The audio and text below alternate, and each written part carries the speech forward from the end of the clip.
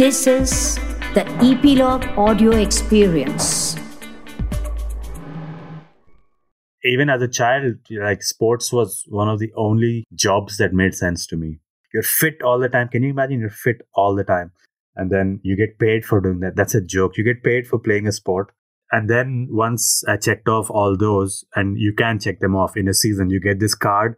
And if you've done this 200 to 600 range of rides, if you've done all of them in one season, you're called a Super Randonneur. I was part of the community that first caught on to this, and I happened to be the second youngest person in India to have done that. We ape or mimic a lot of what the pros do. Whether or not it actually makes a difference, we just love to do it. Shaving legs, for instance, aerodynamic gain you get from shaving your legs is almost negligible. The reason we do it is because pros do it, and because they do it, it becomes cool. The Hyderabad cycling community gave me so much. Like I wouldn't know about cycling in this much depth. I work in cycling. Cycling is my livelihood now. It pays me money, pays me my, monthly wages. I wouldn't know it if I wasn't a part of the Hyderabad Bicycling Club. Hello and welcome to the Passion People podcast.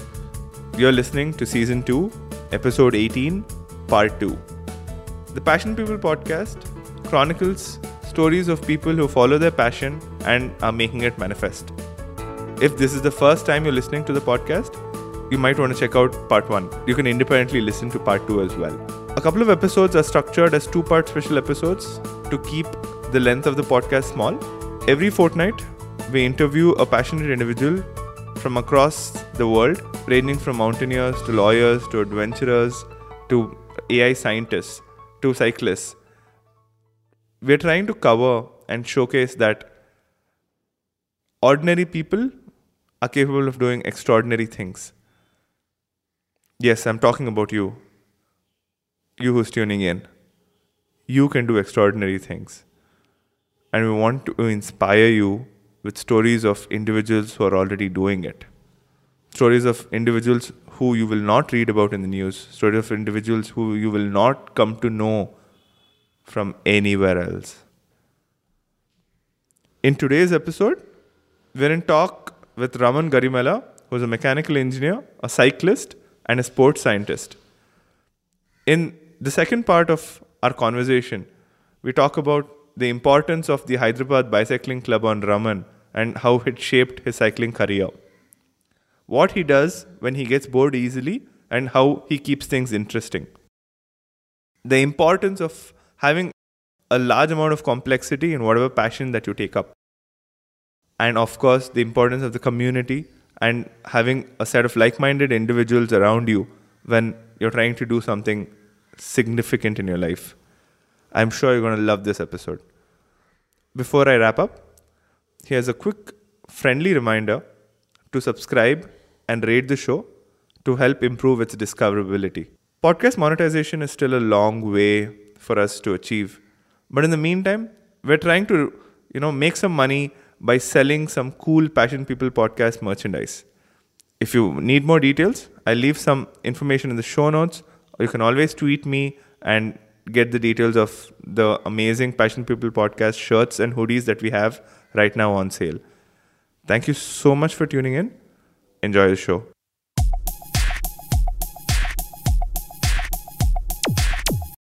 So getting back to your day job. After 8 months, you end up leaving your day job eventually? Yeah, I did.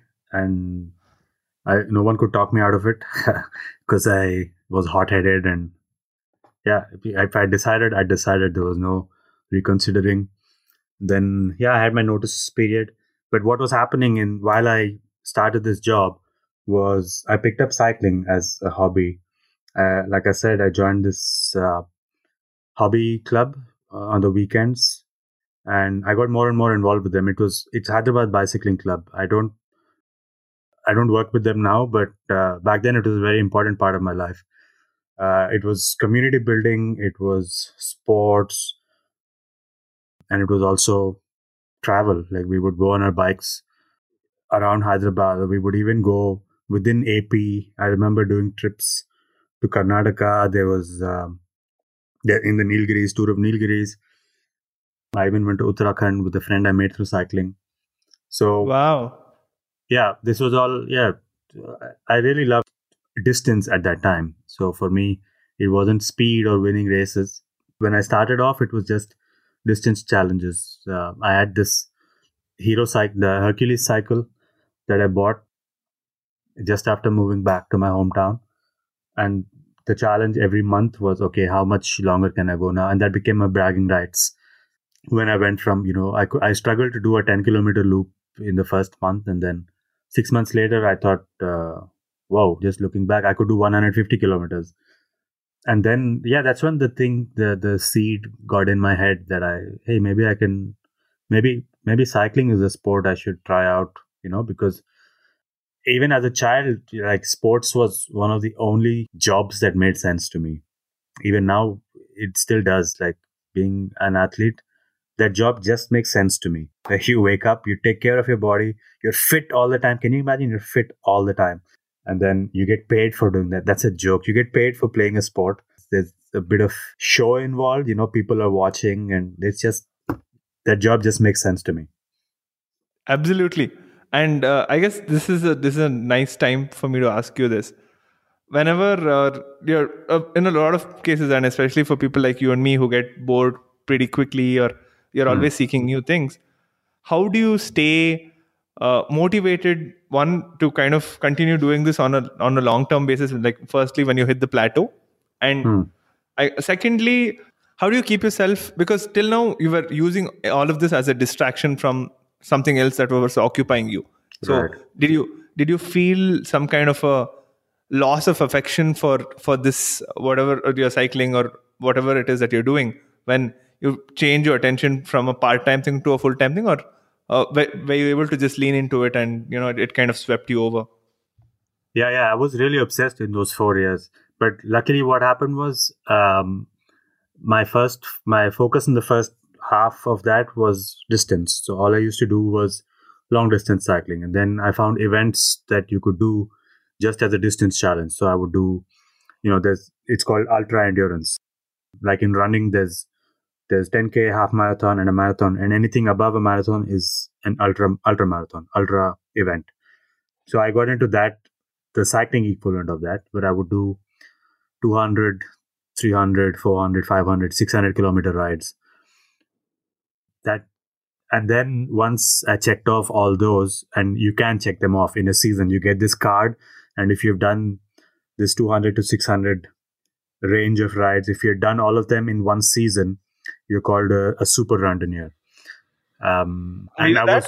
I am that. And I was one of I was part of the community that first caught on to this. And at the time, I happened to be the second youngest person in India to have done that. Wow, I'm talking to a celebrity basically. The thing was, I later learned that you don't have to be young to do this. You can do this when you're older as well. You're probably even in a better position to do ultra events as you're older, because your body's more efficient in doing that kind of aerobic exercise. Your mind is more stable. There's more wisdom.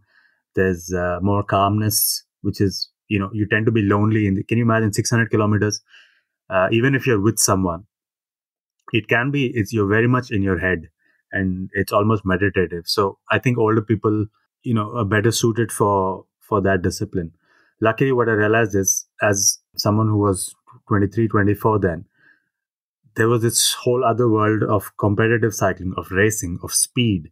Yeah, then I immediately jumped on to, so I was able to get bored of the ultra endurance and move on to something within cycling. So I got to use all that fitness I had from long distance riding and take it to riding fast. And that was the next chapter for me in cycling. So yeah, that if that answers your question of getting bored with one thing and moving on to another. Absolutely. And where did you and were you able to reach like a similar milestone, kind of like around near equivalent of speed? No, well, in races, it's all about position now, right? It's about, did you win the race? Did you finish top three? So I did that. Yeah, I was state champion for Andhra Pradesh, the last United Andhra Pradesh. So I was the last champion of United Andhra Pradesh. So you are talking to a celebrity now. Yes. Oh, that's fantastic. And my distance was road. I didn't do mountain biking or track as much, although I am the track champion as well for one discipline. Okay. But road was my thing, road cycling. And then I did races locally in Hyderabad. Then I started organizing races myself. You know, all that free time you have and all these ideas you have, what do you do? So I started organizing races by myself. We had a whole season before I left Hyderabad. I also took part in races in my state. In Bangalore, I used to come and I used to go to the nationals, of course. So my best finish at the nationals was 12th. This was in Haryana in 2013, I think. Yeah. Wow, that's amazing. Yeah. So that was my training volume was little less than what it used to be for long distance riding. Yeah, that can be addictive as well because it's it's really one of the few things that can keep you enjoying road cycling because you can get bored of the routes, you can get bored of sceneries, you can get bored of people and training partners, but you can never get bored of speed. If you keep getting faster and faster, that's something everybody should experience, I think. And cycling is perhaps the best way to do that because running, just in terms of speed, right? Running, in cycling, you can do 35, 40 kilometers an hour by yourself if you're really good. In running, the rush may be maybe a little less wild. Absolutely. And as a runner, I think I can relate to what you're saying because there's only that fast that I can go, and you also tend to burn out a lot quicker in the running case. Yeah, and in cycling, well, my work now deals a lot with how to get faster on a bike, not in terms of physiology, but aerodynamics. And once you get into that bracket of 30 plus kilometers an hour, it becomes about cheating the wind. How aerodynamic can you position yourself? How aerodynamic can your setup on the bike be? Can you add or remove a few elements that can make you faster or more streamlined? Can you wear a jersey that can, a race jersey that can, or a helmet that can get you faster by a few seconds? And, all that tends to matter. Your tire choices and yeah. So once you're obsessed with speed, there's a lot of things to keep you occupied for a few years. It's your own fitness, your apparel, your equipment, your accessories, and just some strategic decisions like what kind of tires should I put on and what pressure should it be? What is the weather condition going to, if it's going to be slippery, do I have the skill to manage being fast and keep my balance on the bike? There's a lot of things that you can do to get fast. That kept me occupied for quite a while, yeah. Honestly, Raman, before I spoke to you, I always knew that there are a lot of cycling enthusiasts and there's a lot of science that goes into it, but Mm-hmm. I had no clue that this is the level of complexity or the level of preparedness that goes into it, and it is just something that blows my mind. Yeah, and what blew my mind was when I was in Goa, I read Lance Armstrong's book. And as much as, the dishonor he has brought to himself and the sport and people, that book is, it's still, even in the book we wrote, Gokul and I, we featured this book in the recommendations. This is in our top 10 books that we would recommend to anybody who wants to learn about cycling.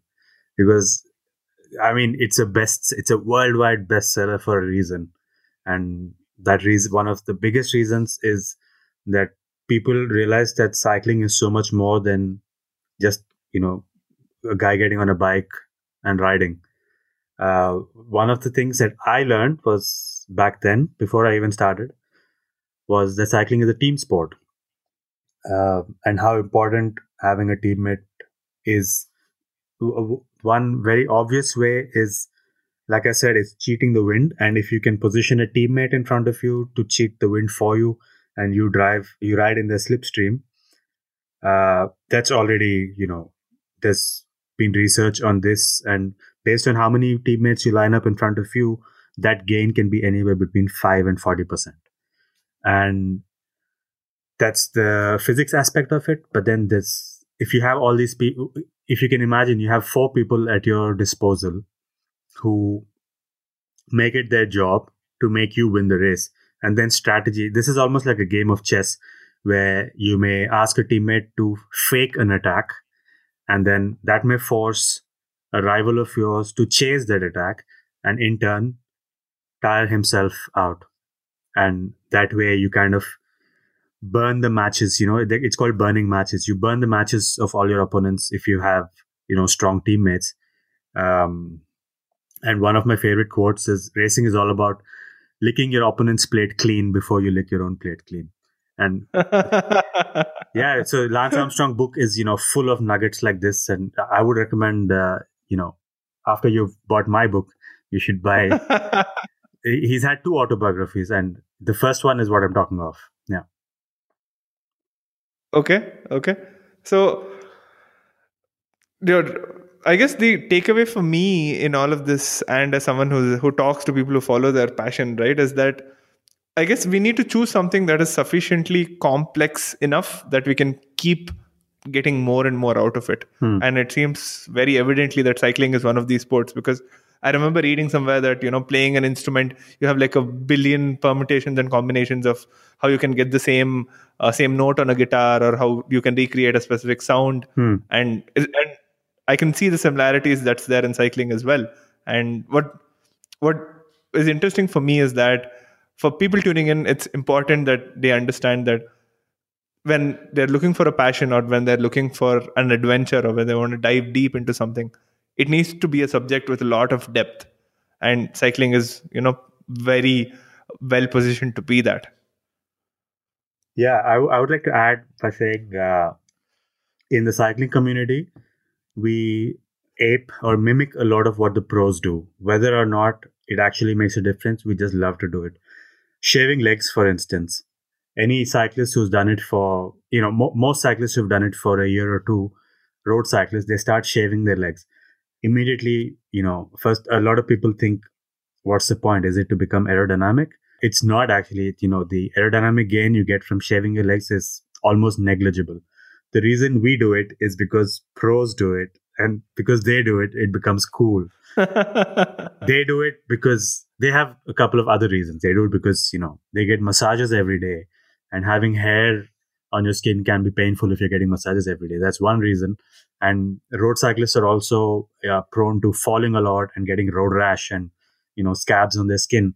And cleaning those wounds becomes easier when it's free of hair.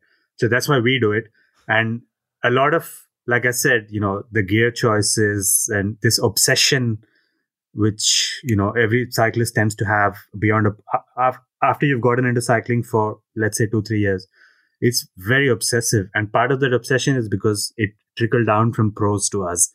Whether or not it makes a difference in my local league, that's a different question. But they do it, so we should do it. And as you say, it's probably a healthier way to keep your mind occupied in that complexity. Absolutely. And like I said, like this is so insightful, and I would have never thought of it in the way that you're putting it across, and that's great. Then there's diet, of course. There's cyclists are about being at their minimum weight, the lowest body fat possible, and checking in on the weighing scale every day. That's another. I should probably make a list of all these quirks. But is that an unhealthy thing? Do you think, like, you used to be doing these 600-kilometer races or these speed races where you finish top 12? That meant that you're obviously a very rigorous exercise regime, but now you've kind of you're more on an academic path right now, right? And so does that mean, like, did your fitness completely reduce, or are you still moderately, if I force you, that you can still do like a 300K kind of a ride? Yeah, I do that actually this year. So I stopped competing in races. I stopped doing competitive events. I'd still do 1 to 3 events every year if it's a route that I like, or if it's a challenging route. I do 100 to 200-kilometer rides now, but they wouldn't be anywhere close to the speed I used to be doing it at. I still have my bike, but every year I think, oh, is next year going to be the year that I come back to cycling? And then I think no, because I got back to football. I play a lot of football now. I'm actually I used to hate running, and turns out this year has been my best running year. And I do stay fit. That's always there. That's never going to go away. But cycling fitness, racing fitness, that's not there. I don't know if I'll ever decide to, do masters racing. Masters racing is above 35, 40, that age category. Maybe I will. I don't know. Got it. So, what have you done to kind of package all of this learning and knowledge and experience that you have on cycling right now?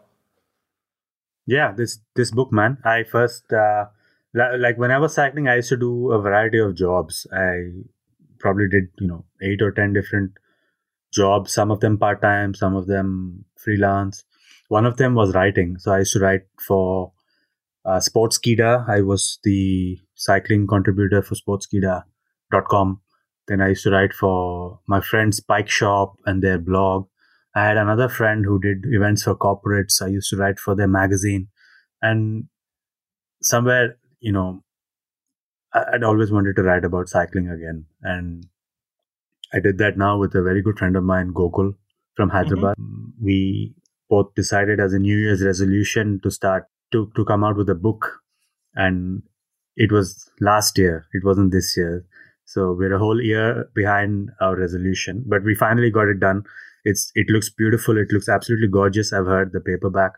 The idea at first was just to come out with an ebook, but then people, in Gokul circles, he's the one more active in the Indian cycling scene now. People started asking for paperbacks, and then we finally brought it out, and we're very proud of it.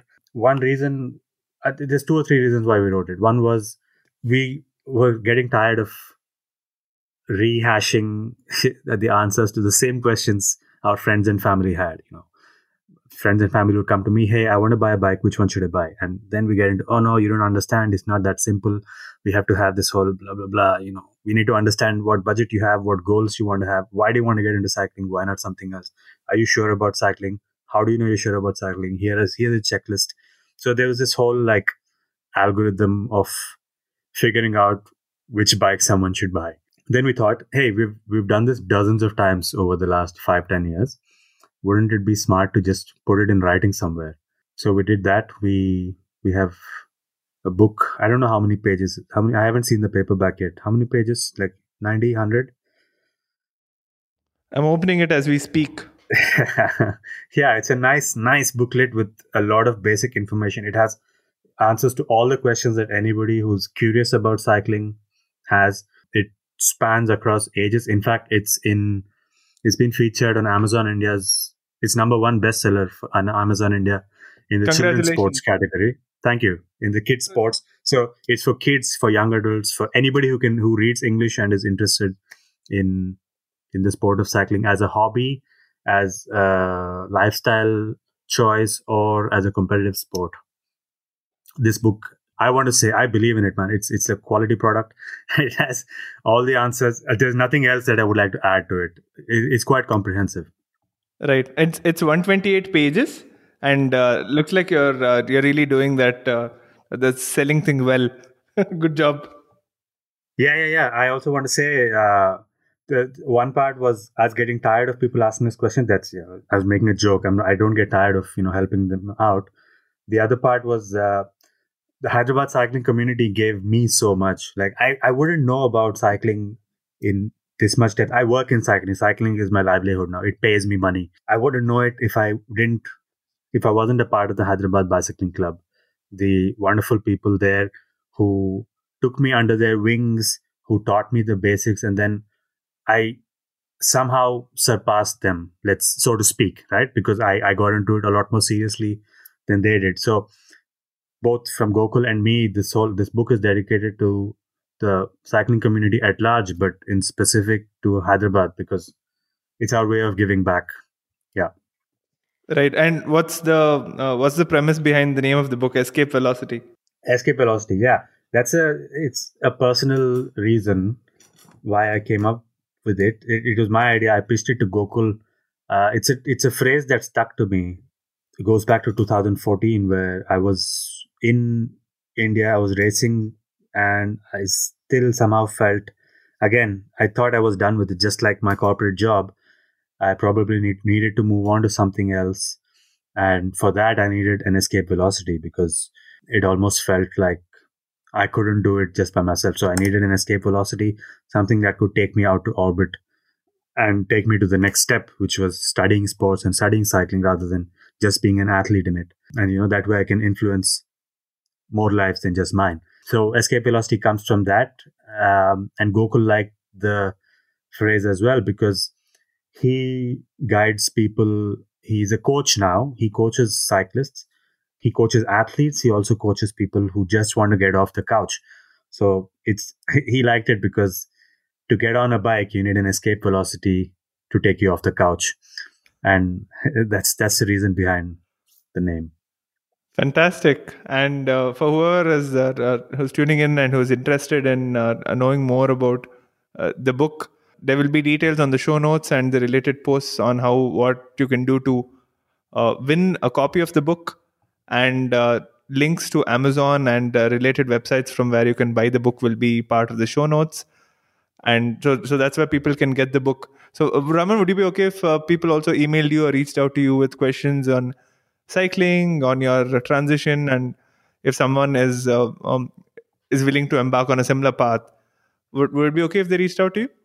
Yeah, absolutely. We're more than happy to do that because if there's something that the book doesn't answer, we're more than happy to show people, what comes after that. There's so much more in cycling, and we've seen a bit of that. We're happy to show other people that, especially young people, because I was a young guy who could have used this book, if I was starting off in cycling. This book could have saved me a lot of time and effort. So if there's anybody else, young people or their parents, we'll be more than happy to talk to you about cycling and racing in cycling. Naga, before I forget, I always forget to mention this. Before I forget, I want to mention Victor Campanats. He's the gentleman who wrote the foreword for our book. He's no ordinary guy. He's the fastest man in the world.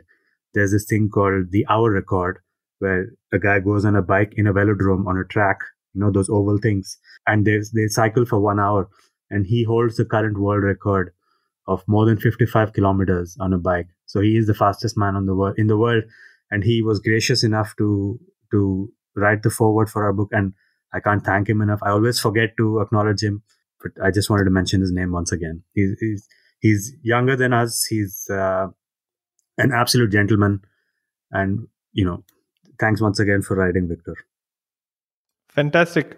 Thanks, Raman, for being on the show and walking us through your journey and concluding on the book. I'm sure a lot of our listeners are going to order the book and learn more about cycling and the cycling community in Hyderabad. And I hope that they also reach out to you in case they need any kind of a guidance. And thanks again for taking time to be on the podcast.